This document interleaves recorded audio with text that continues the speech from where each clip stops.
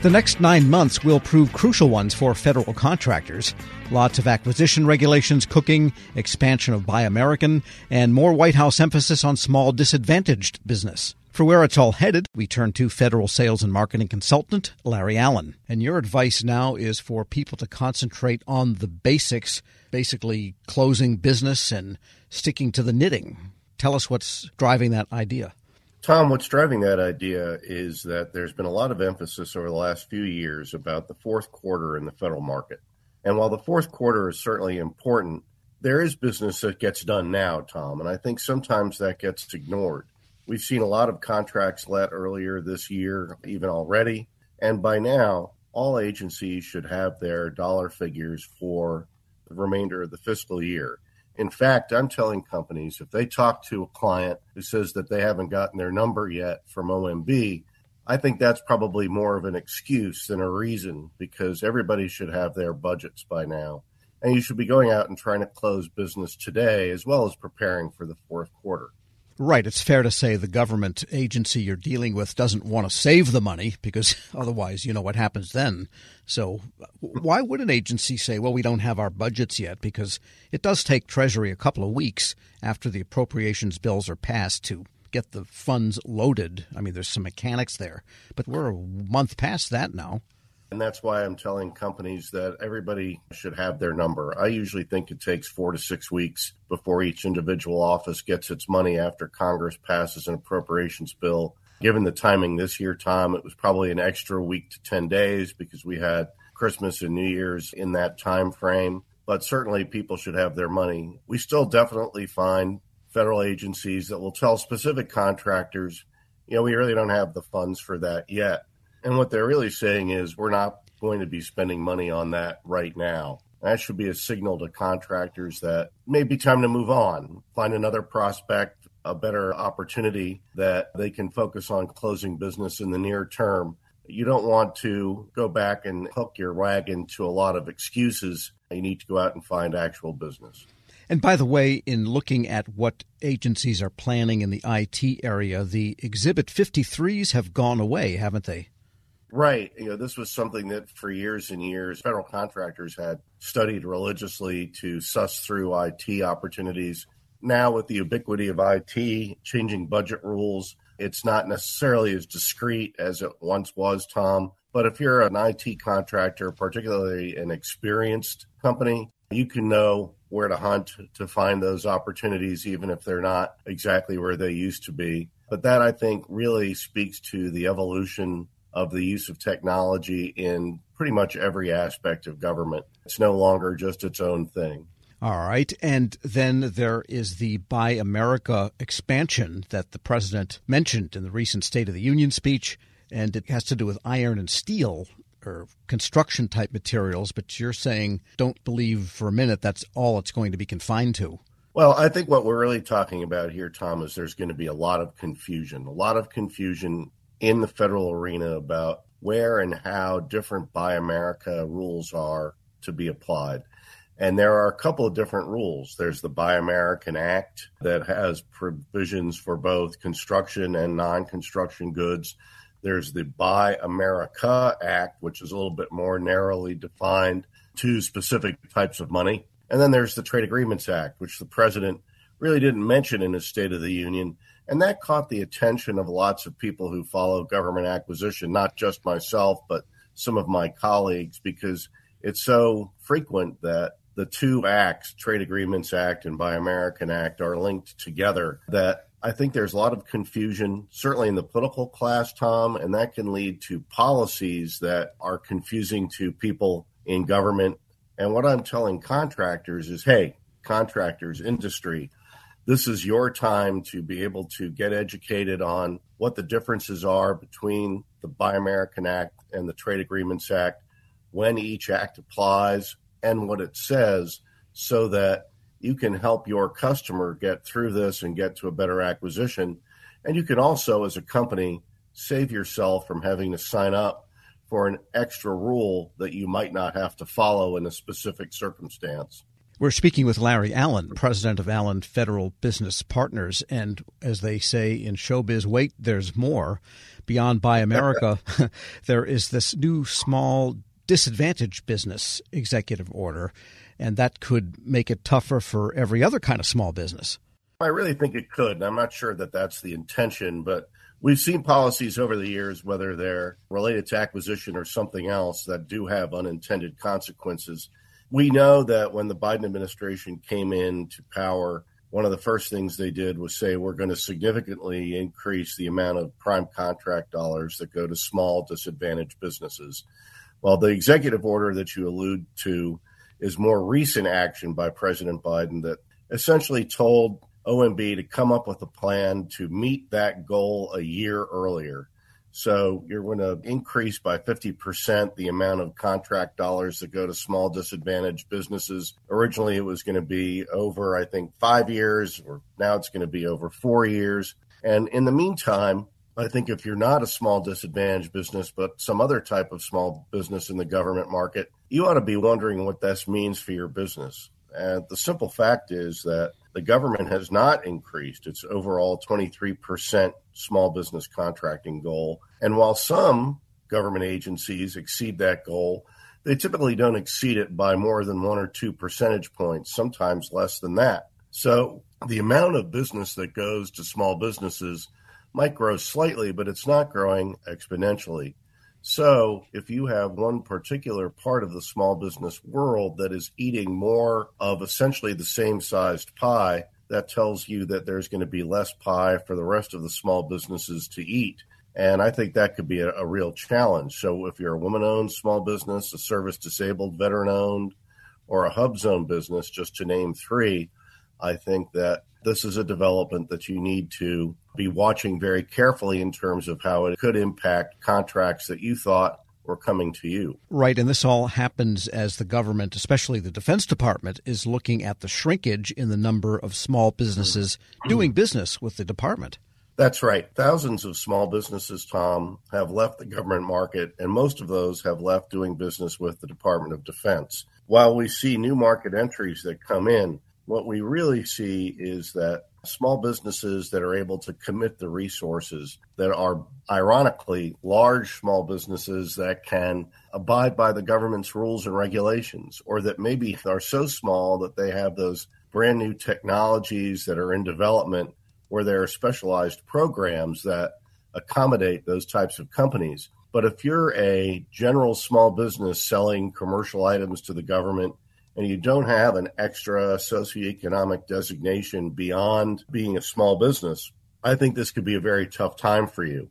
It's not just me. I'm hearing from companies that I know who have that type of situation, and they feel like they're being squeezed out from both ends, from the larger businesses, who are, of course, obviously very capable of doing lots of things in the market, but also these other businesses that may have a more favored, at least in the current marketplace, socioeconomic designation, and that poses a real challenge. And for them, they're like, well, I'm either going to stay in this market or I'm going to have to leave entirely if I want my business to thrive. All right, well, we want people to stay in the federal market. Larry Allen is president of Allen Federal Business Partners. As always, thanks so much. Tom, thank you, and I wish your listeners happy selling. We'll post this interview at federalnewsnetwork.com/Federal Drive. Hear the Federal Drive on demand. Subscribe wherever you get your podcasts. Hello, and welcome to the Lessons in Leadership podcast. I'm your host, Shane Canfield, CEO of WEPA. Today I'm thrilled to be joined by Dr. David Wilson, president of Morgan State University. David has had a fascinating career and has garnered a long record of accomplishments from more than 30 years of experience in higher education administration. Came to Morgan State in 2010 from the University of Wisconsin, where he was chancellor of both the University of Wisconsin Colleges and the University of Wisconsin Extension. Before that, he held numerous other administrative posts in academia, including vice president for the University of Outreach, associate provost at Auburn University, and associate provost of Rutgers. And when we were talking earlier, too, you had just mentioned that you had a wonderful nomination at the American Academy of Arts and Sciences. And David, thank you so much for joining me. Shane, it is indeed a pleasure to be invited into this conversation with you. It's not in your in the short bio here, but I also know you served in some capacity in the Obama administration. Yes, I did, as a matter of fact.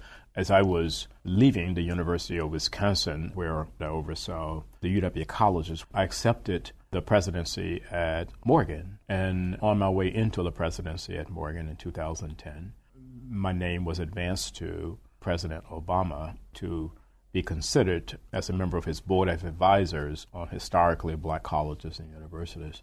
And so I accepted and served there for 8 years during his 2 terms. Amazing.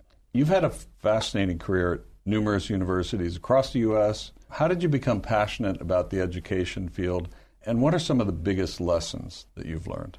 First of all, I was made aware of a quote by Horace Mann, who was a great 19th century educator who really gave rise to public education in the United States. And he was the first to utter the phrase that education is the great equalizer. And why that resonated with me was because I grew up in abject poverty in rural Alabama, and there was no law in Alabama as I was growing up that required black kids to go to school. I was kind of shut off from formal education on a consistent basis. I didn't get a chance to go to school full time until I was in the 7th grade. We lived on property there that were owned by the white landowners. And so the owner of the property, a white woman, would bring down to this little shanty that we lived in, and she would bring Look and Life magazines. My mom,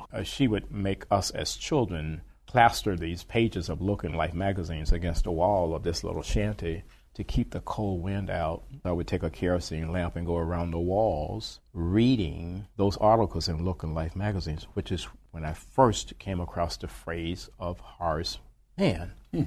From that point on, I committed myself, to education. It's an amazing story, and 2 things occur to me. One, it's almost incomprehensible that this happened during our lifetime. That to me is almost shocking. It's also truly inspiring that you recognized that you could do more and sought out to do that and were successful at it. So when you think back on that experience, how has that informed, shaped, influenced your leadership position now as president of Morgan State? It had to have an impact, but how would you articulate that?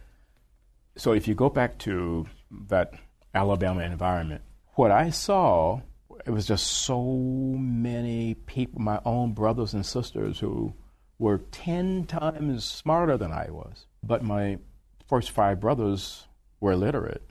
They never got an opportunity to show the nation how brilliant they were. Therefore, I really took on this whole notion that my life had to be about ensuring that individuals who were drowning in potential and they didn't realize it would be in a position where they would realize it. I was never ever about positions that would enable me simply to replicate privilege. I don't care where you went to school. I don't care what type of family you came from. I think that's where sometimes we kind of get education wrong. We have institutions that want to define themselves based on how many students they don't admit.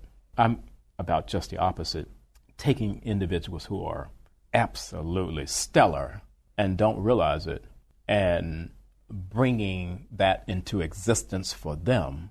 You've had so many opportunities that you could do other things, perhaps at larger organizations, but you're where you want to be on purpose, by design, for the kinds of reasons you just talked about, that it's fulfilling. But can you talk a little bit more about that?